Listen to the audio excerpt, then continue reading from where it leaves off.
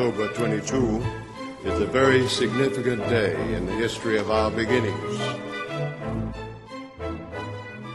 Welcome to the Adventist History Podcast, episode 26, Shoe Leather.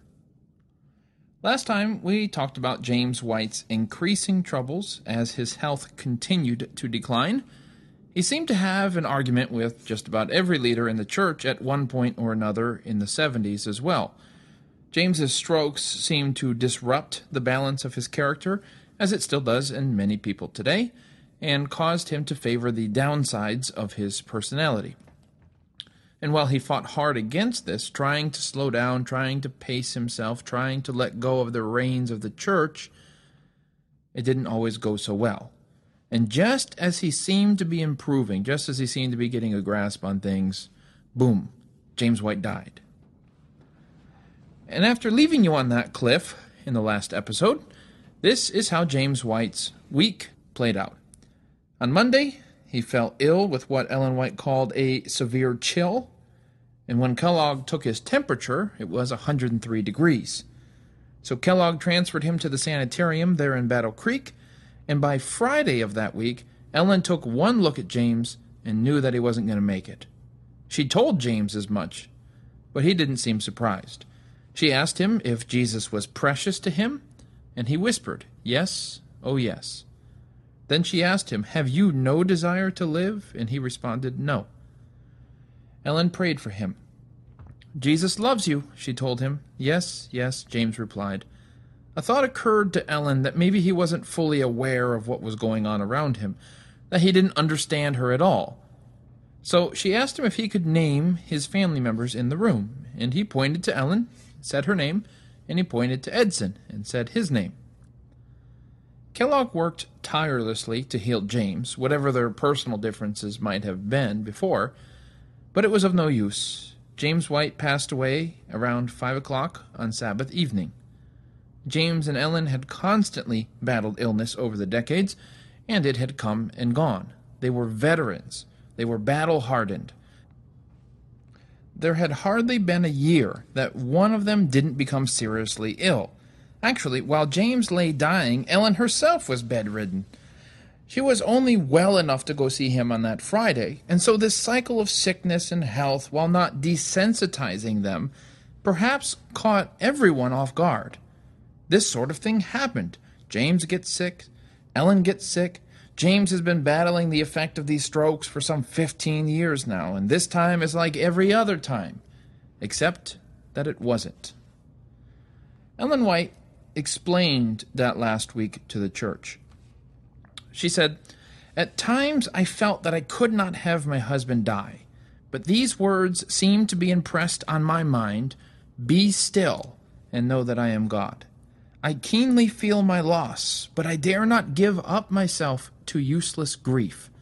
This would not bring back my husband, and I am not so selfish as to wish, if I could, to bring him from his peaceful slumber to engage again in the battles of life. Like a tired warrior, he has lain down to sleep. I will look with pleasure upon his resting place. The best way in which I and my children can honor the memory of him who has fallen is to take the work where he left it, and in the strength of Jesus carry it forward to completion." End quote. Ellen White wrote that about a month after James died. Noticed her emotional and spiritual maturity in saying those words. She has remarkable perspective so soon after losing her teammate and best friend. "I would prefer him with me," she says. Of course. But she's not just thinking of herself in her time of grief. She's thinking of what's best for James, the man who had struggled for nearly 2 decades with strokes, constantly fighting to stay healthy, to stay balanced in his temperament. Now his struggle was over. He was at peace. Seventh-day Adventists latch on to that biblical metaphor of death as a sleep. Adventists don't believe you go to heaven or hell when you die. You simply wait for the second coming. And for other Christians who believe that their loved ones are in heaven playing golf with Moses, this can seem like a bit of a letdown. But I think Ellen White shows us the great solace the sleep metaphor can bring when we talk about death. James was a warrior, she said, who fought the many battles of life. She had always wanted him to slow down. He deserved rest, and now he had it. That's why she can say, I will look with pleasure upon his resting place, because she knew how hard he worked for his family, worked for his church. And so why think of him off somewhere in heaven doing something? There was something just, something beautiful about the thought of James White finally resting. Let him rest. Don't disturb him. He earned it. Rest is a big theme in Adventist theology, from the belief that we sleep in the ground at death to the idea of Sabbath. For so many reasons, then, James only had moments of rest while he lived. So why should he be denied rest in death simply because his church and his family want him back? If Ellen was content that James had rest from his hard life, leaders in the church were not. Her counsel to them was the same medicine she had taken herself. Quote, While my husband was laying in his coffin, our good brethren came to me and urged that we pray that he be raised to life. I told them, no. While living, he had done the work that should have been shared by 2 or 3 men, and now he was at rest. Why call him back to life to endure again that through which he has passed? End quote. Despite her maturity and how she handled this, it was still a hard year for Ellen. 25 years after James's death, Ellen wrote to a friend who had lost her husband. And Ellen actually spent most of the letter talking about her own loss. This is what she said. Quote, For a year after James's death, I could not endure the thought that I was alone. My husband and I had stood side by side in our ministerial work, and for a year after his death, I could not endure the thought that I was left alone to carry the responsibilities that in the past he and I had carried together. During that year, I did not recover, but came near dying. End quote. From the very beginning, James and Ellen's marriage was dominated by the idea that they were teammates. For goodness sakes, they agreed to get married in the first place because they were both speaking at churches and thought it looked bad if they traveled together without being married. They had each other's back. They were both committed to a cause greater than themselves. It united them, even when they personally disagreed. Even in their worst arguments, they would each take different fields to work in. One would go east, one would go west. The effect was that even more work for the church would get done when they fought. This doesn't mean that they didn't love each other, or that there was nothing romantic, or that they were nothing more than teammates. It just means that their bond to each other was exceptionally strong, because they saw their marriage itself as a mission. What do you do without your wingman? Evidently, you go on. Ellen told the woman that those years since James's death had been the most productive years of her life. I have refused to fail or become discouraged, Ellen White wrote. She said that she received no special vision from God that James would be in heaven. She said she didn't need such a vision. I have not one particle of doubt, she said, regarding my husband's preparedness to lay off the armor. He was, she would say, the greatest man who ever trod shoe leather. The funeral was held in the Dime Tabernacle on August 13, 1881, a week after he had died. The problem, as we talked about last time, was that Adventist leaders were scattered all over America and Europe, and it probably took about 5 days for Willie White to return from California. James had 2 brothers also that needed to be called. One was a Methodist elder, and the other was a Baptist pastor. Ellen was almost insulted when the Methodist elder brother arrived the day before the funeral. He found Ellen still sick, laying in bed. He muttered something about how feeble she looked and must have added a little too much condescending pity in his voice as he told her, "A trying ordeal is before you in the funeral services of the morrow. God help you, my dear sister. God help you on this occasion." Well, Ellen replied rather flatly, "You do not know me? The more trying the situation, the more fortitude I possess. I serve God not impulsively, but intelligently. I am a Christian. Undue grief is displeasing to God. I take up my appointed cross, and will follow the Lord fully. I will not complain or murmur at the providence of God. Jesus is my Savior. He lives. He will never leave me or forsake me. So yeah, don't mess with that woman. The next day, 2,500 people showed up at the church. Uriah Smith gave the sermon, and he recounted James's role in building this thing called the Seventh-day Adventist Church. Uriah said what everyone who knew James knew perfectly well.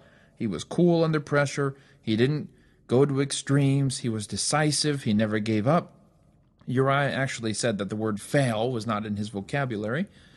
He was always planning for the future and that he had strong friendships. Now that last one may seem strange, since James had been straining those friendships the last few years, but we shouldn't think too much of James's struggles. I mean, surely his friends slowly began to understand the strain that he was under, and when it was weighed against James's mountain of work and generosity toward all of them in the past few decades, everyone knew that James White was the real deal, and that none of them would be there without him. When Uriah was done, everyone was surprised to see Ellen standing. She wasn't even sure she could get up and speak herself, but there she was. And even while she eulogized James, she was still processing her own grief. What she said is a bit long, but it's worth hearing.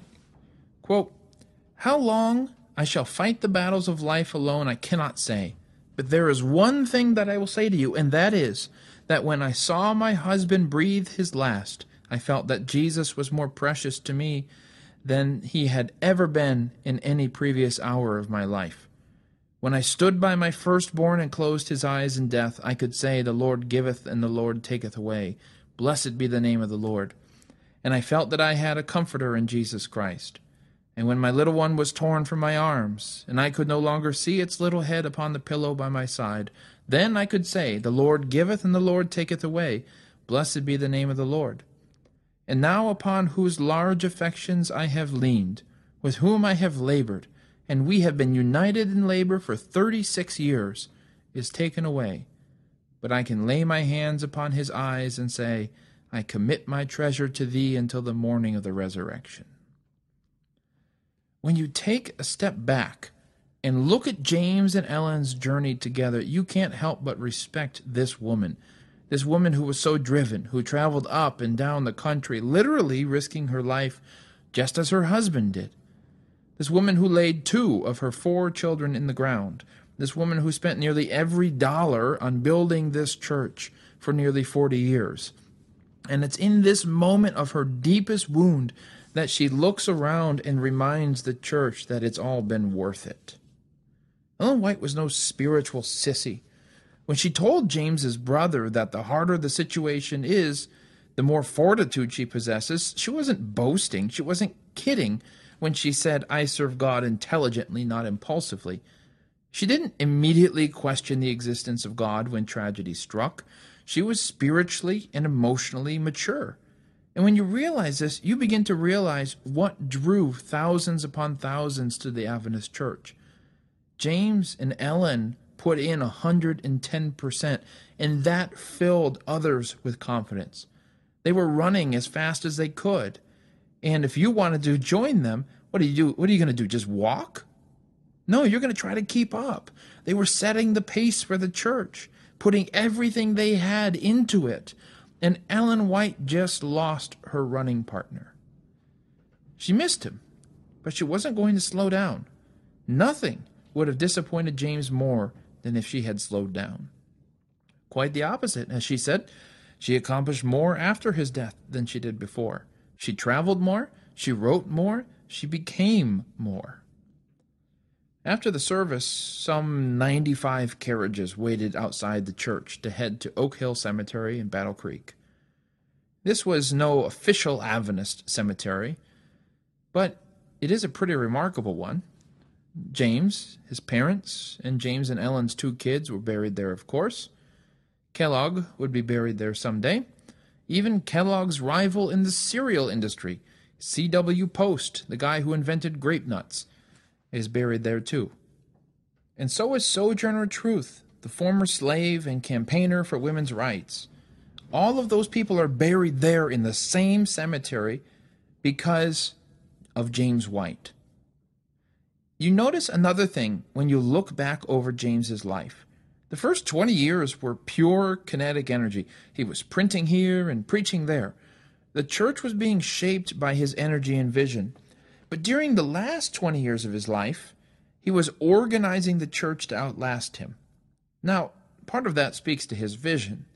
But as we know so well, James wasn't the type of modern leader looking to raise a business and then wean it so it can fly on without him.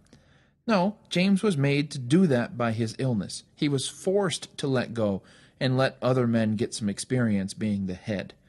You can't help but think that maybe there was an unseen hand in that, because as organized as the church was, it could still fail without James, and it might very well have failed if James's illness hadn't forced others to step up into leadership and learn how to run this thing. James's death, of course, was keenly felt by those leaders. In his funeral sermon, Uriah Smith noted that James White's name was woven into every single institution or program of the church. And Smith asked a really poignant question. He said, "Is it any wonder that we should come to feel that in a cause which we have expected would be brief at the longest, he with whom it began, and who has so long continued with it, should continue to the end?" What does Smith mean by that? He's saying that everyone thought this Adventist movement would be brief, that Jesus would come at some point, and no one gave a single thought that the pillar of this movement should die. They just assumed James would be with them to the end. So it just caught everyone off guard. Even George Butler, the president of the church, felt the anxiety. He basically asked, who's going to chart our course for us? Keep Battle Creek College in line and a sanitarium running well? Who's going to be in charge of the publishing association? There was no replacing James White. Not by one person, not by two people, maybe not even by 10 people. There are several easy comparisons I can make, but they're both exaggerated, so please understand what I'm talking about. Hear me out. But it's kind of like when Alexander the Great died suddenly, and what happened? The empire fell to pieces, right? He was a charismatic, highly gifted leader, and he had no one under him capable with the same skills. So when he died, the empire just falls into pieces. Or like when Jesus was suddenly taken from the disciples, and they sat there, staring into the sky, dumbfounded. What do we do? And of course, James White was no Alexander, and he definitely was not Jesus. But I think the effect of his departure was at least roughly analogous. It was a shock. No one felt prepared to take over. But they knew in which direction to look. Ellen White. Butler wrote to the church that they would need her guidance more than ever. Except Ellen White wasn't prepared to give it yet. She needed time. So she left her sons in Battle Creek with the task of taking care of the estate while she set out for Colorado. But Colorado seemed empty without him.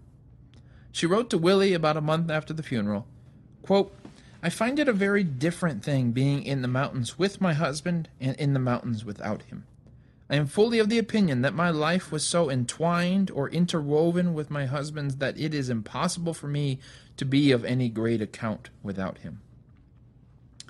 Butler was eager for her to return to Battle Creek for the General Conference session that December, but Ellen chose to winter in California. I mean, really, where would you rather spend winter? Well, in California, the believers there wanted their own school, like Battle Creek College. And why should they send all of their kids to Michigan to get an Adventist education? Stephen Haskell was around and was asked what he thought. He said it's a great idea, but they should wait a year before they start a school. Pay down some debts first. But, as Willie White would later write, California enthusiasm prevailed. The school would be built immediately, and everything seemed to fall into place. In a few months, they had a building. A few weeks after that, they had a teacher to lead this. Ellen White loved the idea. They decided to learn their lessons from Battle Creek College. They were going to have dorms this time, so their students didn't have to live all throughout town. They were going to have a good curriculum in place. Great.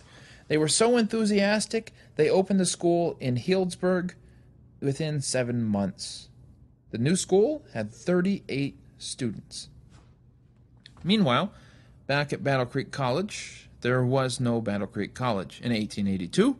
That college was a mess. The school drifted more and more to resemble non-Christian schools, which wasn't a terrible thing, but this is supposed to be an Adventist school.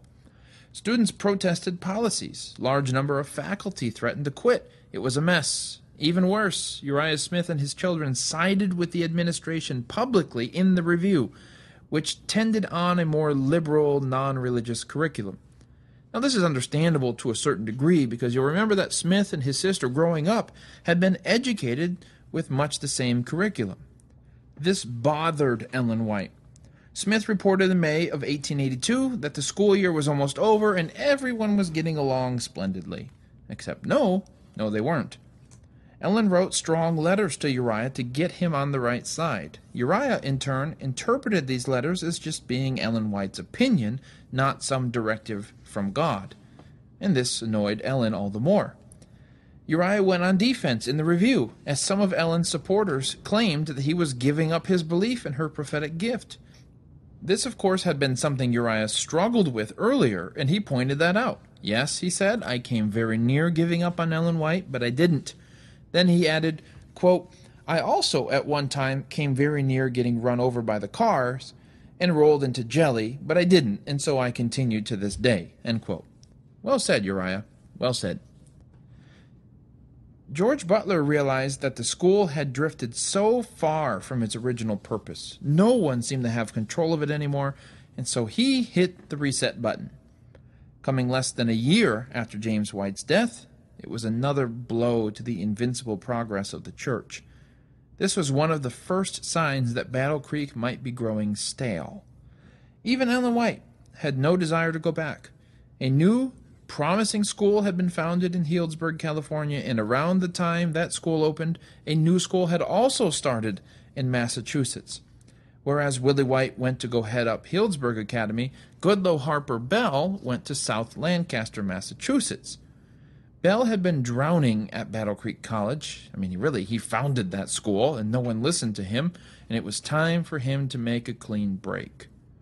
Bell's South Lancaster Academy would, of course, one day become the seed for Atlantic Union College, now called Washington Adventist University. Healdsburg Academy would one day become Pacific Union College after it moved to Angwin. 2 more stars in the universe of Adventist education had been formed.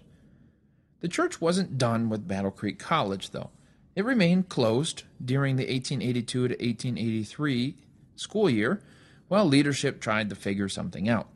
And that something was to put Walcott Hackley Littlejohn, currently pastor of the Battle Creek Church, in charge of the school. Yes, this is the same preposterously named man we talked about 2 episodes ago who wanted to see more limits on James's power. He had his rough patch, but he was a good guy. And I just like to pick on him. Really. But Littlejohn's reforms were just what the college needed.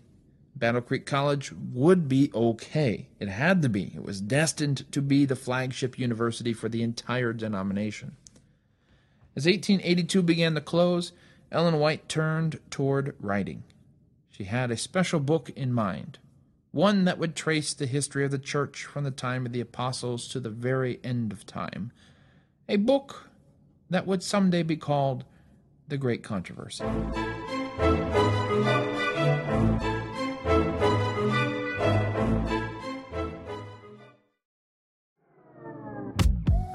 Hey, it's me again. If this episode didn't quench your desire for more Adventist history content, then go subscribe to Adventist History Extra. It's a private podcast that I do for those who support the Adventist History Project. You can get access to Adventist History Extra on the website, which is AdventistHistoryProject.org, or by becoming a patron at patreon.com. Now, there's more variety at Adventist History Extra, in case you were wondering. I do some interviews. Sometimes I do bonus episodes. We had a good episode here in the Adventist History Podcast, and I want to talk some more about it.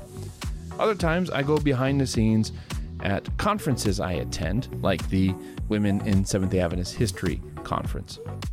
What's more, just as a second announcement for you. Michael Campbell and I are leading a bus tour in October 2024. So if you want to go drive around New England a bit, see the sights and have some fun, well, you can sign up for our bus tour newsletter, once again, at AdventistHistoryProject.org.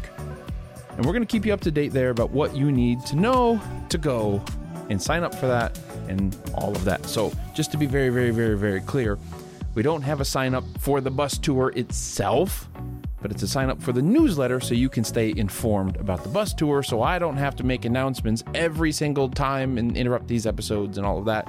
That's where those announcements are going to be. So if you're interested, head on over to the website. You can sign up for the bus tour newsletter over there. Okay, I think that about does it. Thanks again for listening.